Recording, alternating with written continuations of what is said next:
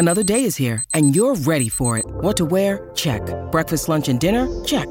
Planning for what's next and how to save for it? That's where Bank of America can help. For your financial to-dos, Bank of America has experts ready to help get you closer to your goals. Get started at one of our local financial centers or 24/7 in our mobile banking app. Find a location near you at bankofamerica.com/talktous. What would you like the power to do?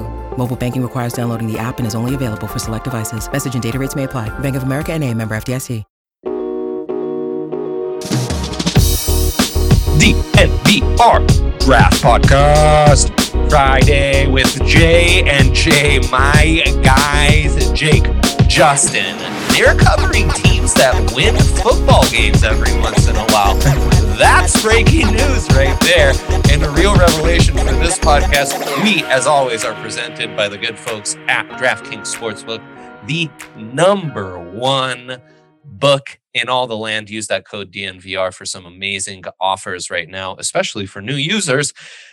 Also on DraftKings Sportsbook, the odds for Hendon Hooker to be the number one pick drastically increasing as we speak. That's always a nice, I like to have a number on this stuff. Before DraftKings, we didn't really have I'm a numbers guy. I need something based in data, and to some extent, a line is data. All of a sudden, the fifth shortest odds to go first overall. Justin, how are you doing, man? As a sports fan, I've certainly been better. I mean, it's been rough, obviously, in Broncos country, and we'll talk about that today. Yeah.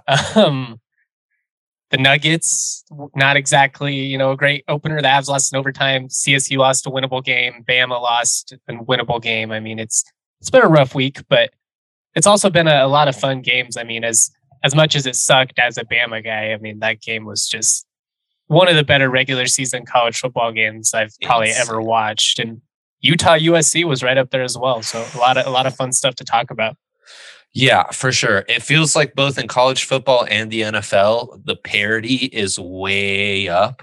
And that has been really nice. Also, Jake, I've started fading our picks on this show. So I'm giddy. I can't wait for the second segment because I'm making a killing by Ryan and I are calling it betting uncomfortably. The greatest example 2 weeks ago, we loved fading UCLA. It was so easy. And then UCLA, they beat Utah outright, right? They kicked their ass. Yeah. It's been a great year in college football, man. It's been a great year. And Jake, you might have all the disappointments that Justin mentioned, minus Bama, subtract Bama, add Michigan. My guy, not too bad, huh? I mean, it's not bad right now. The Buffs even won a game last week. I mean, I don't know what's going on. It's been awesome, though. It's been a great change of pace to cover a win. I'll tell you that. That was dope, man. And to see the 50 plus thousands, fans rewarded. I'm not going to be a hater. I saw some people, taking shots over the field storm because it's against Cal. They hadn't won a game in like a year. Let them storm. If 50,000 people show up, they deserve to have some fun. And that's what's been cool about as bad as both of these teams have been. I mean, CSU had like 35,000. It was a near sellout for, a one-win team. The fans are committed out here, so they deserve a better product. And I do think better days are coming, so that's exciting. 100%, man. I mean, it was people, as you said, people were going to just get all upset about it and everything, but these fans know what they've been through. So we're pro having fun on this podcast. Absolutely. Once you get it back, then you have some standards. But right now, it's just all about embracing the moment. Yeah. Also, we can't always be like, oh, man, they're taking away from what's making college football great. And then we're also like, how dare they storm the field? At least they're there. How many people bitch about the attendance? Yeah. That was insane. And absolutely. There was an ugly scene there with, I think it was Jermaine Burton. It's like he smacked somebody. Hopefully that's not true. Emotions are running high. I mean, that's the anti-field storm people. That's what they'll say is it puts the players in a bad position. And it does. It just asks for something to happen. But it's such an organic moment. They hadn't won in 15 years. the shot that CBS had of the fireworks going off after they win, and then immediately the field storming. I mean, it was like a movie. You know, it was really poetic. As gut wrenching as it was for me, as far as the outcome goes, I was just like, God, that was everything we love about college football. So you can't even be upset about it. I saw a tweet or something. I don't even know if this is a stat, but Bama, every time they've been beaten, they've had the field rush on them since like 2010 or something like that. Is that true? Yeah, I mean, it's like Ole Miss and A&M, and you know, that is brutal, dude.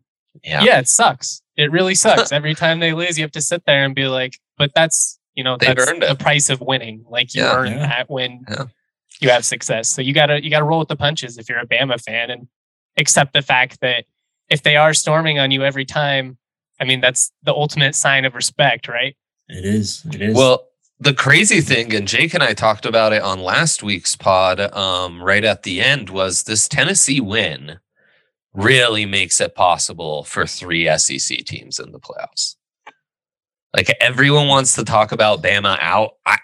I don't know if you guys have been watching college football for the last 15 years. Bama always makes it in with one loss. One loss literally means nothing.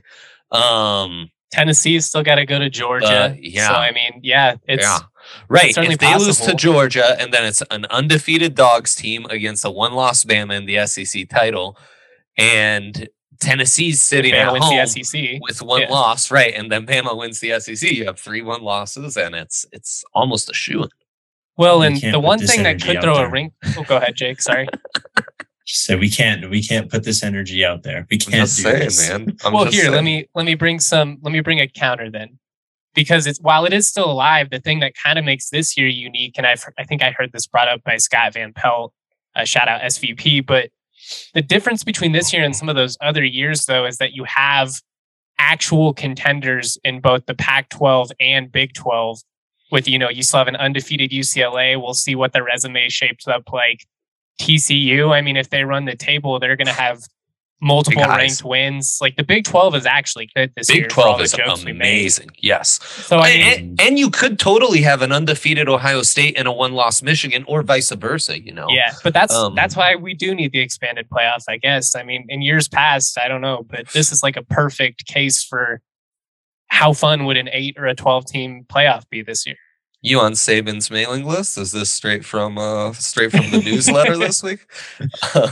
So obviously a gajillion topics to get into in the world of football, both pro and amateur, as we used to call it. For now. For now. I mean, I actually think that ship sailed over a year ago. Yeah, you're right. So we're just making jokes. And yet, the sicko that I am, I wanted to start this off by talking about how I feel and how we're all supposed to feel when we look at a mock draft these days, where even though right now, like if you just look at the regular standings, they're like the 10th worst record. There are plenty Tinkathon has them at the 7th overall pick. Ouch. Right now is what it would be. Ouch. So like the latest Draft Network mock, which must have come out before Monday Night Football, has them at 14, where Seattle takes Tyree Wilson, the edge out of Texas Tech. So that doesn't hurt much, right? Like, okay, we can get over that. Draft Countdown has them 5th, drafting Will Levis. So, okay, ouch, that kind of hurts, but it's Will Levis, so I think I can handle that. Charles McDonald on YouTube has them 7th, drafting Keely Ringo, which, whatever. I mean, shit, we could use him, but I'm fine with that. So I guess right now both Draft Countdown and Yahoo had a consensus top 4 at least, which was CJ Stroud to the Panthers at 1, Will Anderson to the Raiders at 2, which, oh man, that'd be terrifying. Bryce Young to the Lions at 3. God, that'd be an amazing fit. Or just an amazing get for Detroit. Jalen Carter, the stud out of Georgia, at 4 to the Texans. And the Texans also threw the Browns getting a pick at 6 and taking Will Levis, which I'm not quite sure about. But anyways, I guess what I'm trying to get to is when this Russ trade was first made, we knew it'd be a top 10 pick in a weak draft. And then we kind of assumed it'd be a pick in the late teens to 20s. This year, if it is a top 10 pick, how do you guys see this draft? And is there kind of an inflection point where it's like, man, if they were to miss out on a Jalen Carter, a Miles Murphy, Bryce Young, this is a disastrous trade, but the next tier is fine. I feel like the extension is more damning than the trade at this point, just because while if it is a top 10 pick, it's going to sting. 2 first-round picks, like that's just kind of what you have to pay when you're assuming it's going to be what we thought was going to be, at least a competent starting quarterback. And I'm not saying that Russ still can't be. I think there's a lot of issues with this offense and lack of creativity from a scheme standpoint. That was one thing. We'll talk about it later with those fun college football games. It's so much different watching like Lincoln Riley create for these guys inside the 20, and then you go watch what the Broncos are doing. And it's just the same game even? But yeah, I mean, it's going to sting. I mean, if it's the top 10 pick, I don't see how you feel good about the trade unless Russ just drastically plays better. But right now, the extension, I think, is just what kills you and looks absolutely awful because you committed all this capital and now you can't invest in the future because you don't have a first round pick to. It's just a tough spot. We might have really blew this one. Yeah. Oh man. Yeah. The extension's been giving me nightmares already since like week 4 or 5, honestly. So I try not to think about that one too much, but yeah, I mean, just looking at this offensive line, they could use probably another tackle for sure. They could probably use another corner. Maybe even a wide receiver too. I mean, there's just so much going on right now, and they're not going to have this, what looks like a top 10 pick now. It stings pretty greatly, I would say. I don't even know who I would miss out on the most if they were taken with our spot right now. But I mean, Eli Ricks at Alabama, there's corners too. I mean, there's options. There would have options. Yeah, I mean, it's the lack of general depth. I do think, the needs you just mentioned, in an ideal world, they're playing well with Russ and you're able to sign those kind of guys who are in that range of trying to make a final run and want to come to your team and are willing to take less. Or you hit on like a Charles Cross like Seattle did later. Yeah. Though, I mean, that was that 9th pick they got from the Russ trade.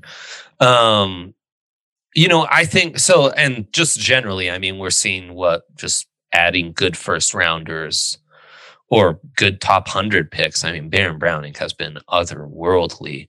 And that edge is another area where you lose Chubb, you'll replace him with Browning. Having some insurance with Randy Gregory's injury stuff would be really nice. And I mean, they've been depleted by injuries as well. So, I mean, that doesn't help the depth at all either. I think as long as Bryce Young isn't available at the pick you're at, and they got to figure a lot of stuff out. I mean, for just on-field reasons, if they do end up with a top 10 pick, it's disastrous just simply because they didn't improve even a bit from years prior with Russ. And there's like a ton that needs to be figured out with that offense just in general. But I think as long as it's not Bryce Young, you can essentially live with this. And the more I think about it, the more I come back to what I was saying 3-4 episodes ago, which is that I'm very intrigued by the 2024 class. I really can hope that DJ Uiagalelei stays in school, continues this sneaky, nice progression we're seeing, because that size really has me intrigued. And, it's a class of DJ, JJ McCarty, Caleb Williams, Sam Ewers. And okay, this stuff keeps on happening. Injuries keep stacking up. Russ, gets banged up, then you have another bite at the apple for a class that maybe there's outside of, the top dog, which I don't really think is plausible regardless. That's the other thing is like, you need a top 3 pick no matter what. And I'm not sure, even if Brett Rippon was the quarterback, that they'd be bad enough to have a top 3 pick. That's kind of where they found themselves these last few years. I think you might just have as good a chance if it really, you completely blew this Russ trade, to do it all again and have a chance of drafting a guy a year from next year's draft. It will, the depth issues will be felt for years and years and years. But that's similar to how the depth issues have been felt when the Broncos completely blew draft classes in the post Manning era as well. And that's just built into the game. So I don't know. I guess that's kind of where I'm landing on it. But at the same time, if this does end up being a top 10 pick, there are much greater issues. And this is going to be a rough offseason. Yeah. If Bryce Young is taken with the Broncos pick to Seattle, I don't know. Devastating. That'd be devastating. I don't know if I'd be able to live with myself. Yeah. That's the one that cannot happen. That's the one that just cannot be allowed. And I still think he's going to go top 3. So yes, no, he has to. I don't feel super bad about it right now. But I don't know, man. You lose to the Jets. You're in a bad spot going into a wonky London game, and this schedule only gets harder. So it's hard to feel good. I don't want to be too doom and gloom, but it's just. Yeah, when this was supposed to be such a fun season, it's just been such a kick to the crotch. And, watching Vaughn kill it for Buffalo, it just feels like every decision we made was a coin flip, and you can understand the rationale between what they did, but it just came out wrong. It's like you get it.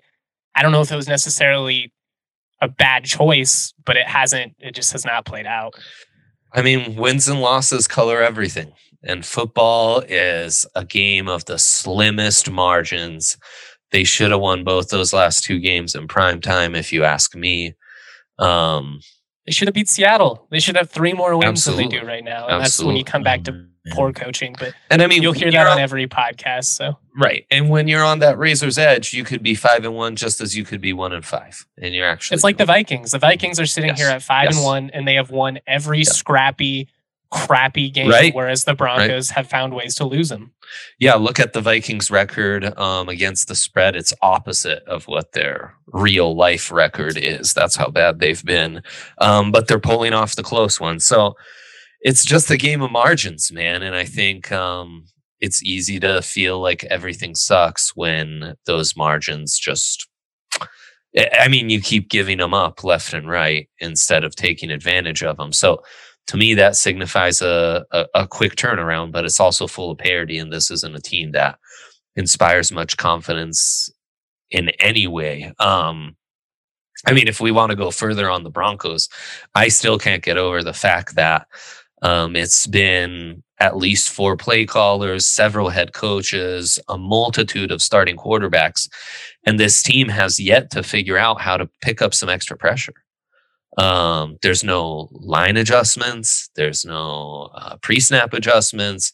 The center's not doing shit about this. And the center might be the one consistent part of all this.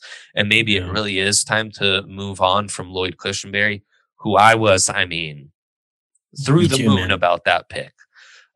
Center for one of the greatest offenses in college football history.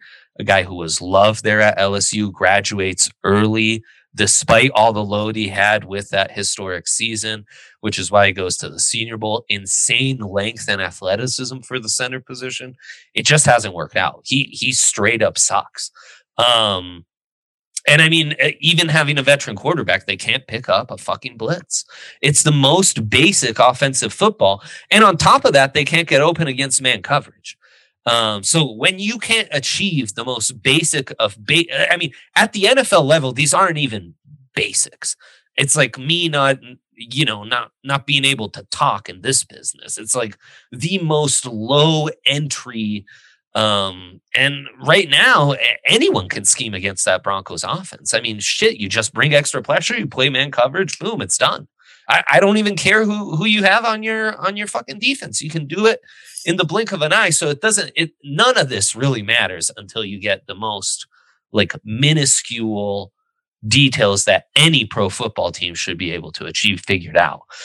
So, it just comes down to all that. But yeah, to me, I can live through anything that's not Will Anderson, CJ Stroud, and Bryce Young. And I think Bryce Young is the only one that scares me, where the NFL talks themselves into, he's small, the shoulder this year. You didn't win back-to-back natties. We start doing the stupid shit. Oh, his wide receivers, blah, blah, blah. And there's plenty of analysts that have Will Levis QB2, which to me is insane. Madness. Because through all of Hendon Hooker's game, and maybe we can close off segment 1 with this, we should not lose the fact that Bryce Young comes back from injury and is an absolute stone cold killer. I love this kid so much, man. He's incredible. I've got a ton to say about him, so please let's do the ads and then let's get into that Alabama-Tennessee game. Okay, I feel like we'll go on and on. Let's do it. That's not a bad plan here. Justin mentioned it with some Nugs disappointment, but the NBA is back, baby.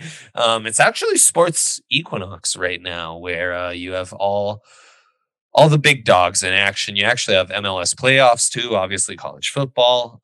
Soon in November, Football Month in America comes around, where there's actually football Monday through Sunday all week. God bless the MAC and all the good they do for this world. But right now on DraftKings Sportsbook, with the NBA being back, they are, of course, an official sports betting partner of the NBA.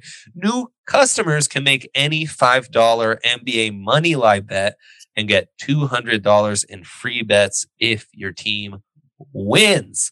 That's in addition to all the amazing stepped up same game parlays they offer. Every week it's like more offers than I can even keep together on the football side. It's been insane. You can do the SGPX, as they call it, SGPP, where you can do multiple same game parlays parlayed together. That's going to be a fun way to pass the weekend. So just download that DraftKings Sportsbook app now. Use that promo code DNVR. Make any $5 bet this week and get $200 in free bets if your team wins, only at DraftKings Sportsbook with promo code DNVR. Minimum age and eligibility restrictions apply. See show notes for details. Basketball is back, but so is football, and Breck Brew has you covered with the hometown craft beer, the Denver Broncos Country Pale Ale. Show off that colorful Colorado legacy with the Orange Crush logo. So fly, I've got it on a jacket, a shirt, and a hat. That's how much I love it. It's true. Made by 100% Colorado ingredients, this will be your go-to all football season long. You can get them at the tailgates. We're out there crushing them before the games. It's a great time. You should come through if you're going to any games this year. But check out the beer locator at www.breckbrew.com to find a Broncos Country Pale Ale near you. You will not be disappointed. Boom. There you go. We teased it, so give me your thoughts on this Hendon Hooker, Bryce Young, Big 12 style SEC game, which, by the way, we would not be praising like this if this was just like Texas Tech TCU from 3 years ago. We'd be like, defense in the Big 12. I know. Which, Jesus, what has happened to defense in the SEC? I've got takes. Yeah, please. But I guess before I give the word to you, Hendon Hooker, obviously incredible, though I think when you watch the tape with a little more of a fine-tuned comb, still plenty of, he missed that one, plays. Jalen Hyatt might be the real story. He was just like gobbled up Bama's secondary, which Saban, man, must just be having nightmares over that.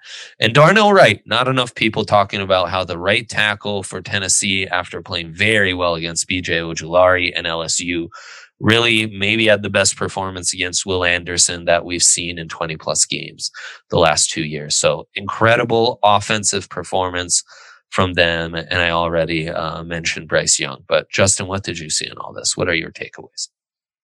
Yeah, I mean, Hooker is one of the most fun players in college football. And at this point, I would say he should be the Heisman frontrunner just because he's had the moments, the numbers are undeniable. As you mentioned, the accuracy is definitely a concern, especially in tight windows in the intermediate game. That deep ball is legit. Yeah, it's absolutely legit. Yeah, but Hyatt's running. He's just torched the secondary all day. Those weren't hard throws. Like he was 5 yards past the DB every single time. Yes, it was insane. I mean that was as individually dominant of a performance by a wide receiver that I can remember in college football. He just took over. And to Hooker's credit, he hit those deep balls. Again, they're not the toughest, but you still got to hit them.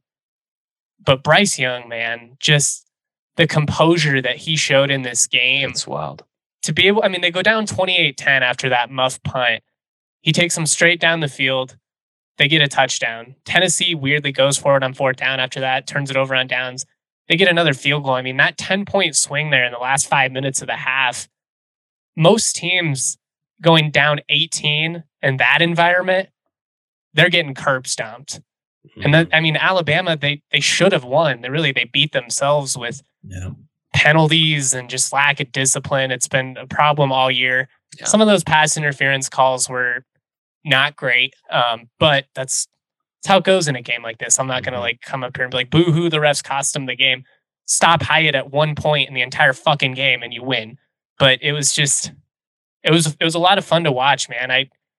I don't know how you can watch Bryce Young and not just be in love with him. Like, I get he's small, but his poise, his escapability, he showed it a couple of times. Had one where he like scrambles all the way right to the sideline, sidesteps the defender, delivers a dart for a 1st down. Dude, they were in his face all day. He's still making touch throws in the intermediate game. That's the big difference between him and Hooker is just Bryce can make any throw on the field, but it was just a lot of fun, man. Like I could go on and on. I know I'm ranting here, so I want Jake to talk about it. But to me, this game was really validating for both of these teams. Like, you're for real.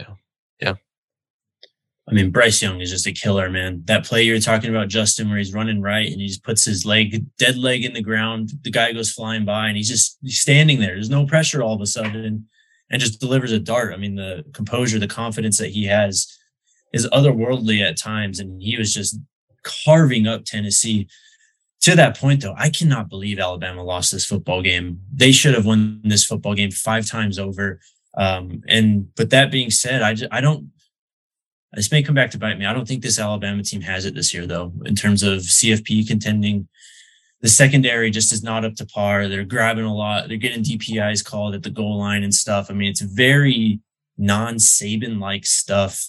But on that note, Jahmyr Gibbs, so impressive. My goodness, man. He is... Go ahead, Justin. Tell me about him.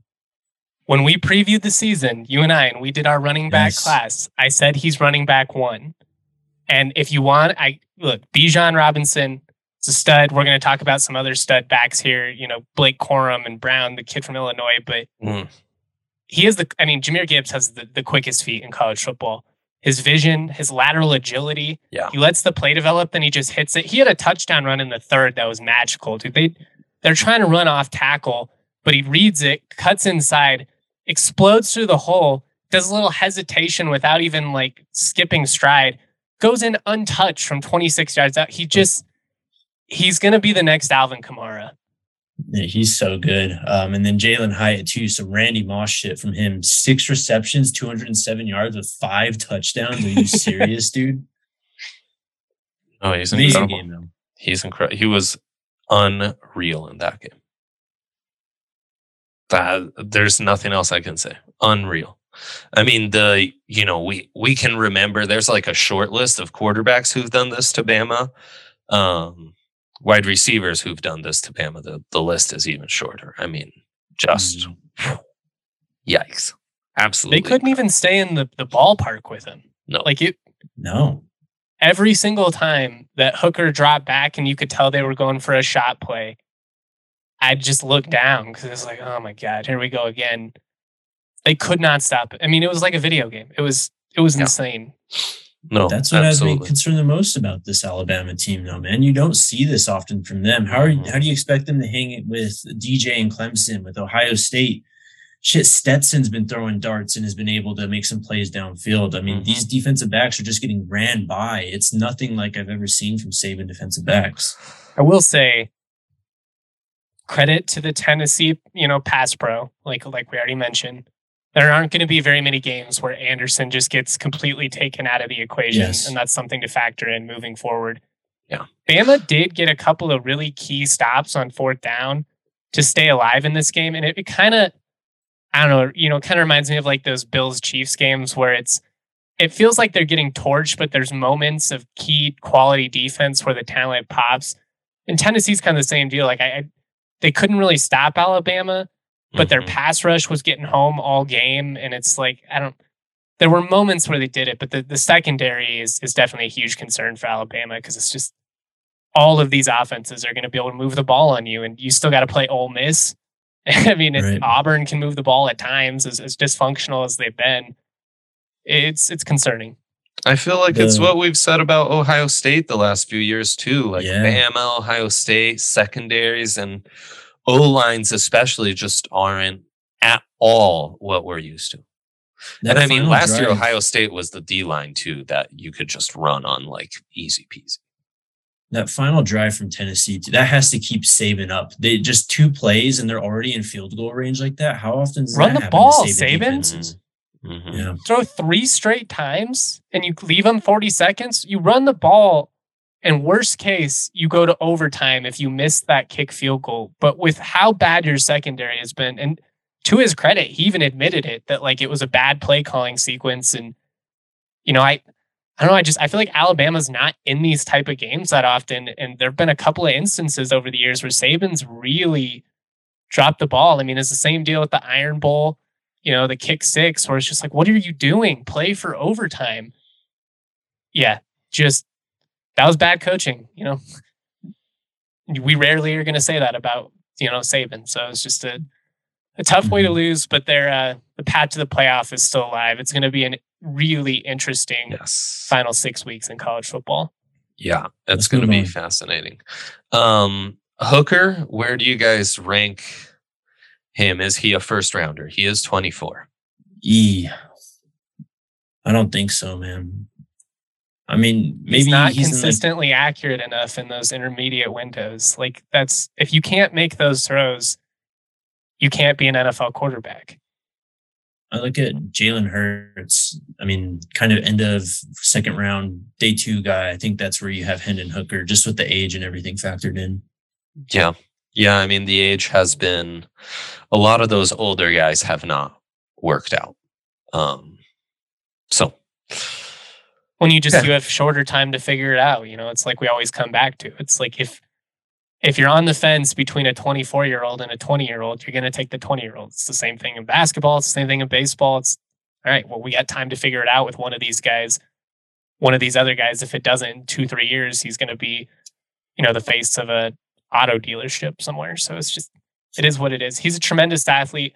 One of the most fun players in college football, not trying to be a hater, but the people that are trying to elevate him over some of these other quarterbacks based on some of these plays, again, like these receivers are running completely unfazed. Like, I don't know. I think we're getting a little carried away.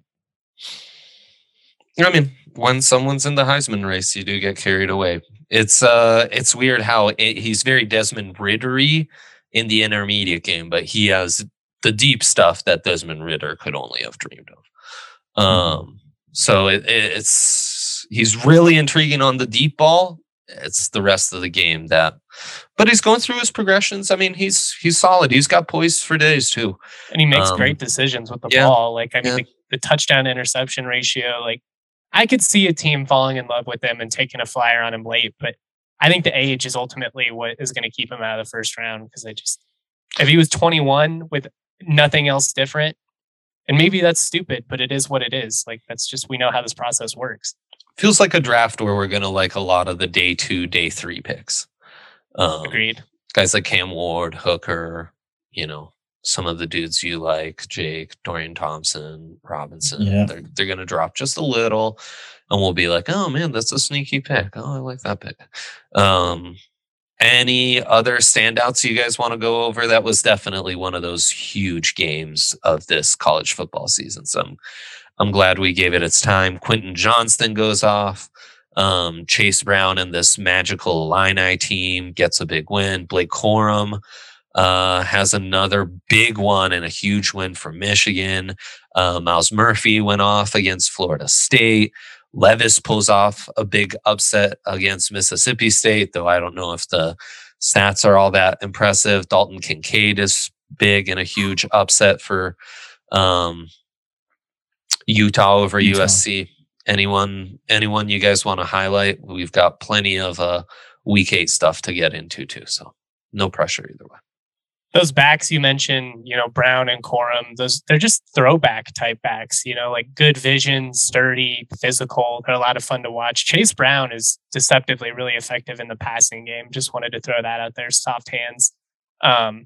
Dalton Kincaid, I'm glad you brought him up because he was the star of the show for that Utah offense, as well as Cam Rising. And the one thing I just want to shout out with Rising, and I understand he's flawed, but I'm really high on him as like a day 2 pick guy you can just bring in the building. I think he makes good decisions.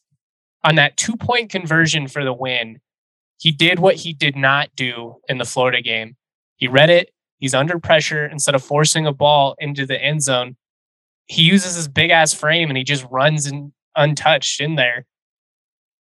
I don't know, man. I think this Utah team is poised. I know they just got waxed by UCLA the week before, but I still think Utah's the best team in the Pac-12. I really do.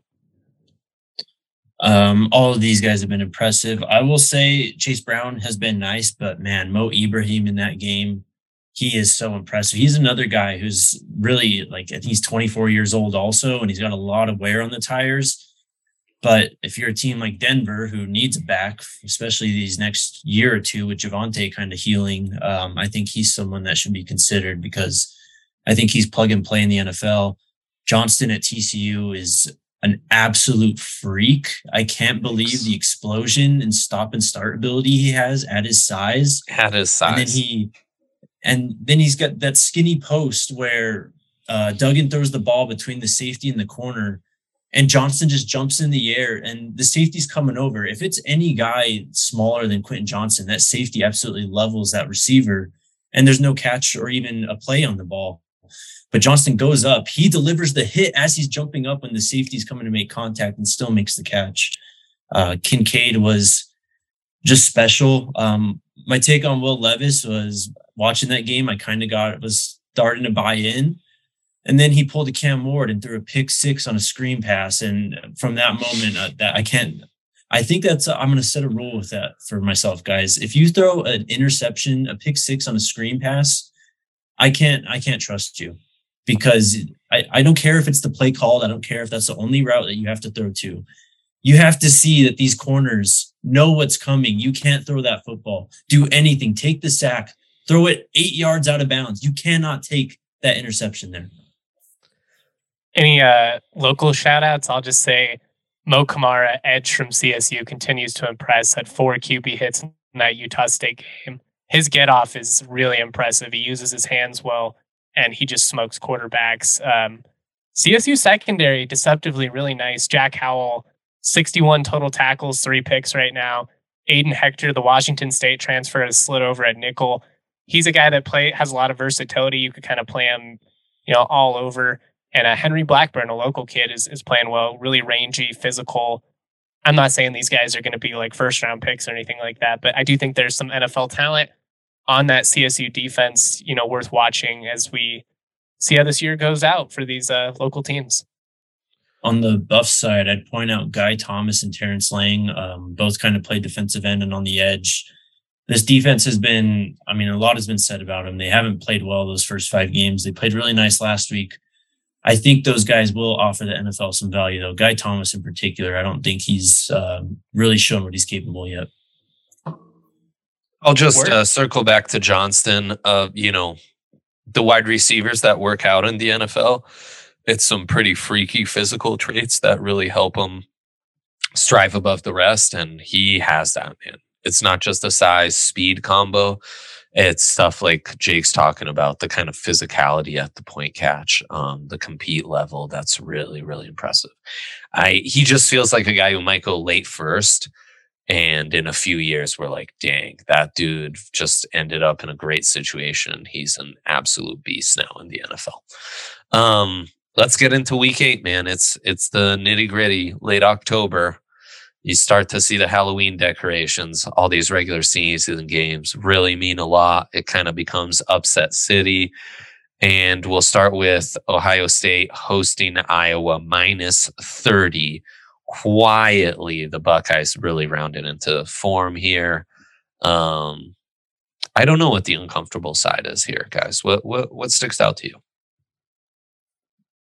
30's big, but Iowa, I saw a stat. They haven't covered like 7 straight games in October against ranked teams. They have not covered the spread. So this is typically when Iowa's deficiencies come to life, because they get to the hard part of their schedule. They can't keep up with the offenses that they're going against. Obviously, defensively, they're nice, but I don't know. I mean, they would have to play the game of their lives to keep this Ohio State team close.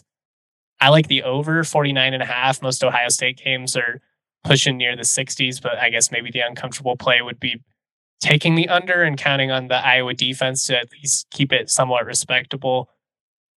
30 is a little bit large for me. It makes me somewhat hesitant, but I think they cover it late, so I would take it. I think I like Ohio State -30 and the over. I'm looking at that. I think I might parlay that. I like those odds, and I think that Ohio State could potentially get this over by themselves. Interesting. I like this thinking. The big change for Ohio State is that D-line feels like an Ohio State D-line again, and that is not a recipe for success for Iowa. Also interested to see kind of that front 7 talent for the Hawkeyes and how they can strive. Big one for Paris Johnson, for example. Syracuse at Clemson. Syracuse has been an incredible story. Dino Babers really turning things around. Kind of a great example of how sometimes a little patience for your head coach can go a long way. They're undefeated, ranked 14th. They go to Clemson. Clemson 14-point favorites in this one. Taking the Tigers. Go Tigers. I don't believe in this Syracuse team, unfortunately. A win over NC State last week. I think Leary got kicked out of that game though, right? Or you got brought out because of injury. And then just looking at this Syracuse schedule, big wins over Wagner. You beat Virginia by 2 points, Purdue by 3 points. You put it on UConn and Louisville. That doesn't sell me enough for a home game with Clemson and DJ. DJ, let's talk about him real quick, man. He was slinging it. Beautiful balls, leading his guys down the sideline. That the flea flicker touchdown, do you know what I'm talking about? With the tight end just right up the sideline, how he fit that ball right over the shoulder in stride. Beautiful. Slowly but surely. Yeah, watch out for DJ. I don't know, man. 10 a.m. kickoff, though. That's kind of like this sneaky time for a team like Syracuse to hang around. You just have a Clemson team that's maybe looking past them. The fact that they're undefeated and ranked top 15, I think Clemson going to try and earn some style points here. But yeah, I don't know. Cuse is a fun story. I have a hard time seeing them keep it close with this Clemson team and what we've seen from the offense the past couple weeks. Oh, man. Okay. Somebody's going to fade us and make a bunch of money. So I'm... That's been me the last couple weeks. I don't know though. I don't know. So right now you're telling me Iowa and Clemson to cover essentially? No, you're both on Clemson. No, Ohio State and Clemson. I know. So if I fade it, I'm taking Iowa and Syracuse. Ugh. Syracuse. God, that's a real sickos parlay right there. It makes me uncomfortable. This is what I'm learning is if it makes you uncomfortable, it's the right play. Talk about making you uncomfortable. Oregon at home, 6-point favorites to UCLA. If you're laying 6 on Bo Nix, there's nothing more uncomfortable, man. I'd literally rather be in a car that my 4-year-old is driving than lay 6 on Bo Nix against UCLA. This is insane. Which defense can stop the opposing team's running game? Both of these defenses come in averaging, allowing less than 100 rushing yards per game, while both opposing offenses are averaging 200 plus yards on the ground. Whoever can stop the running game and make the other team, while I do like DTR, I think he's somewhat flawed as a passer at times. We all know the Bo Nix experience. I mean, if you can force one of these teams to be one-sided, I think you're going to be able to win. But so far, nobody has stopped either of these teams' running games, and they've played some impressive defenses. So I think this is a fun matchup. And man, Chip, it feels like old school Oregon with some of this play call stuff he's doing with DTR. They're going into Oregon. I like UCLA in this game straight up. Yep, give me the money line plus 195 on UCLA. That's all I'm going to say. Yeah. UCLA just feels like such the better side. And the book's giving you cheesy. 6 on Oregon. Oregon, like, empty the account on the Ducks. And I hate it. My football brain hates it. My betting brain is like, wow, you got to be Home all Bo over Nix. Home Bo Nix. Home Bo Nix. I mean, look, Oregon's wins. They waxed BYU by 21. Late comeback win against Wazoo. That one was insane. Horrible beat. This is where the betting uncomfortably thing started. Solid 18-point win against Stanford. And they take care of business against Arizona on the road last week. It's not a bad team. I don't believe in them at all, but they're getting it done. It's a really fun Big 12 slate. Let's go to Texas, Oklahoma State, Sark against Gundy.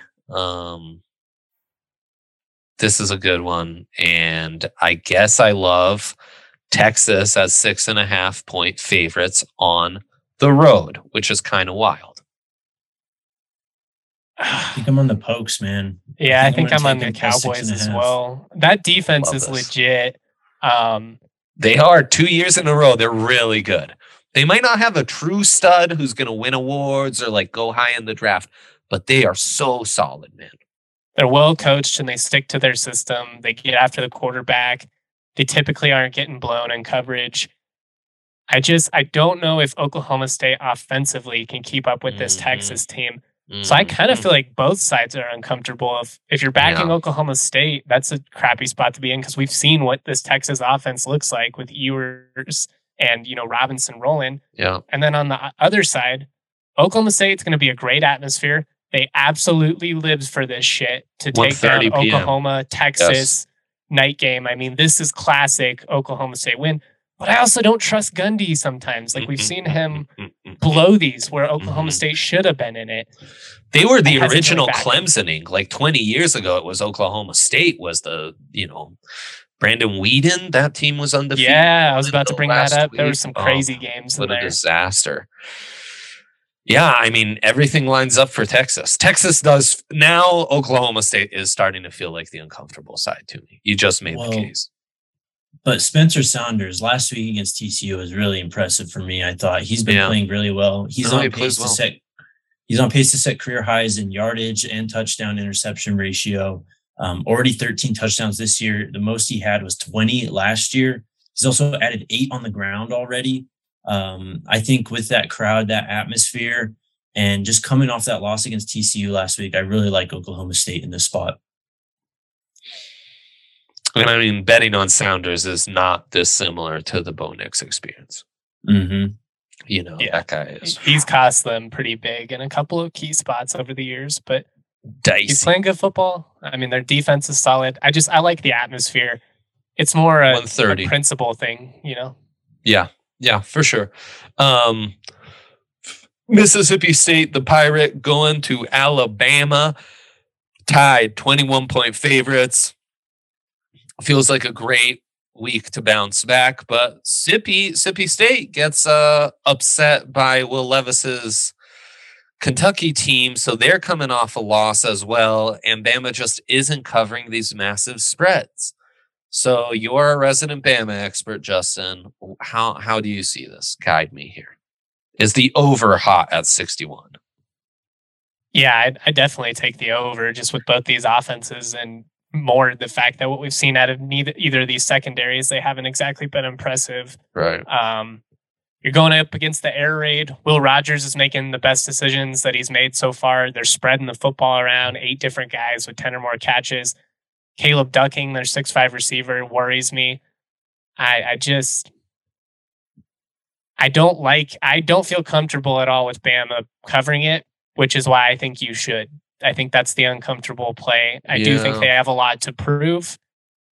I think Mississippi State is solid. I think they're an 8-win team, maybe even a 9-win team. If Bama is an actual contender, they've got to come out and they've got to roll this team. So we'll see.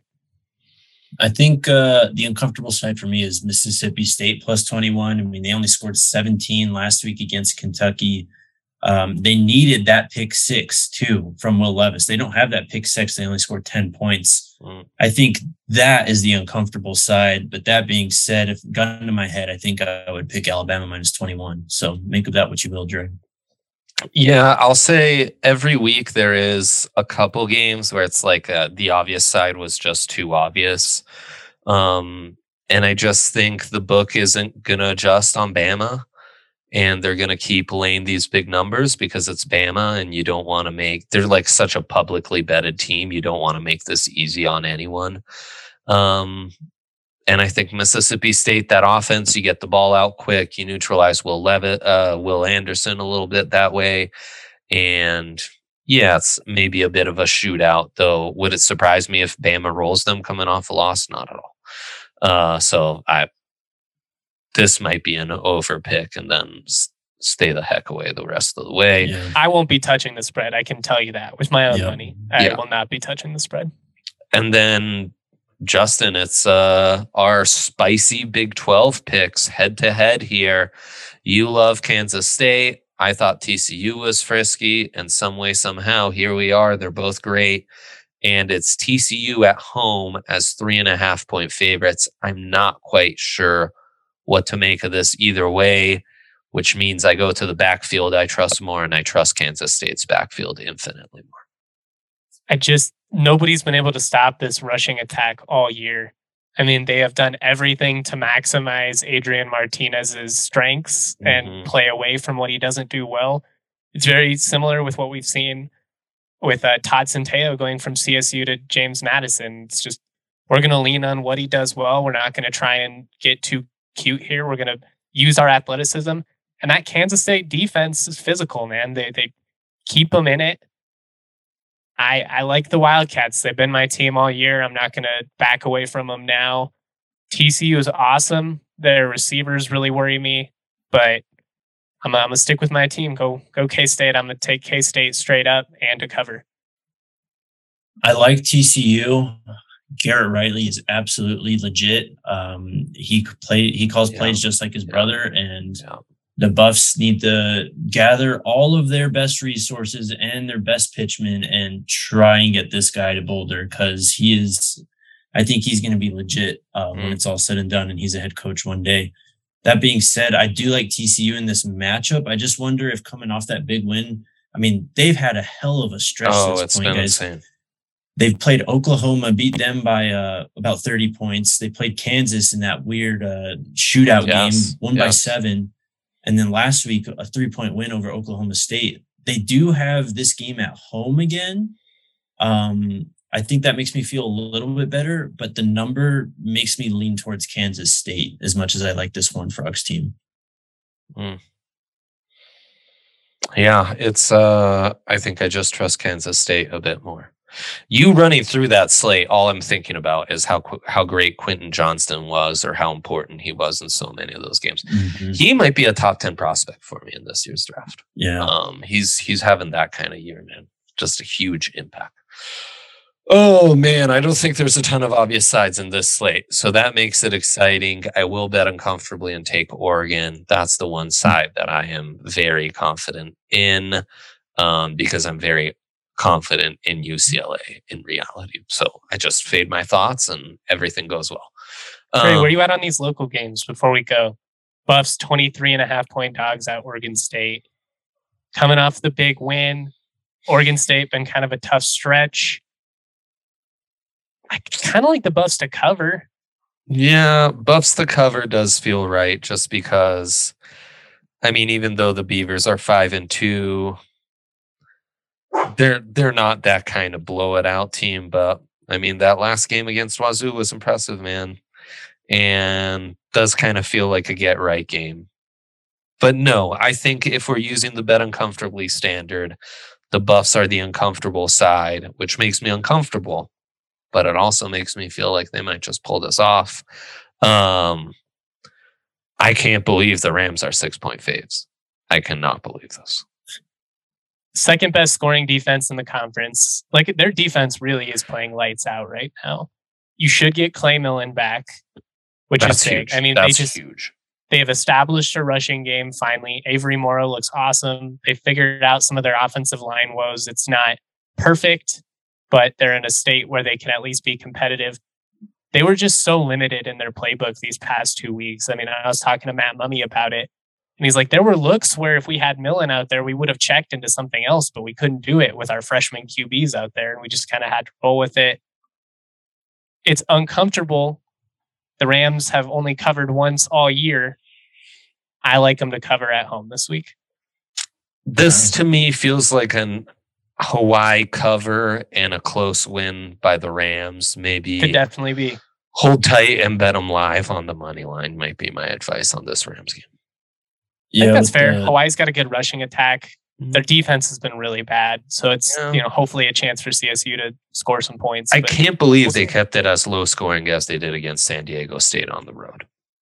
San Diego State cannot throw the football. Yeah. So, I mean, I think Air Force can't either, but they seem to score points. With this number at +6, though, and this over-under set so low, I feel like I have to take Hawaii plus the 6, even though Colorado State might win this football game. There we go. That's why I wanted to get you guys' perspective. We get a couple of different, and the Buffs are covering, let the people decide. The Buffs are covering. This is a massive number. They're playing much better defensively. Bengal Branson, the quarterback at Oregon State, very young player, has only played 5 career games. He's thrown a lot of interceptions in those time. Not a lot, but he hasn't been great throwing the football. So they're really going to need to run all over Colorado, which, one of the worst run defenses in the country when you look at it. But if you look at last week and the transformation that Gerald Chapman's done to this defense, I'm buying in. Yeah. I don't know. The more we talk this through, I think I like Oregon State to cover coming off of the emotional win.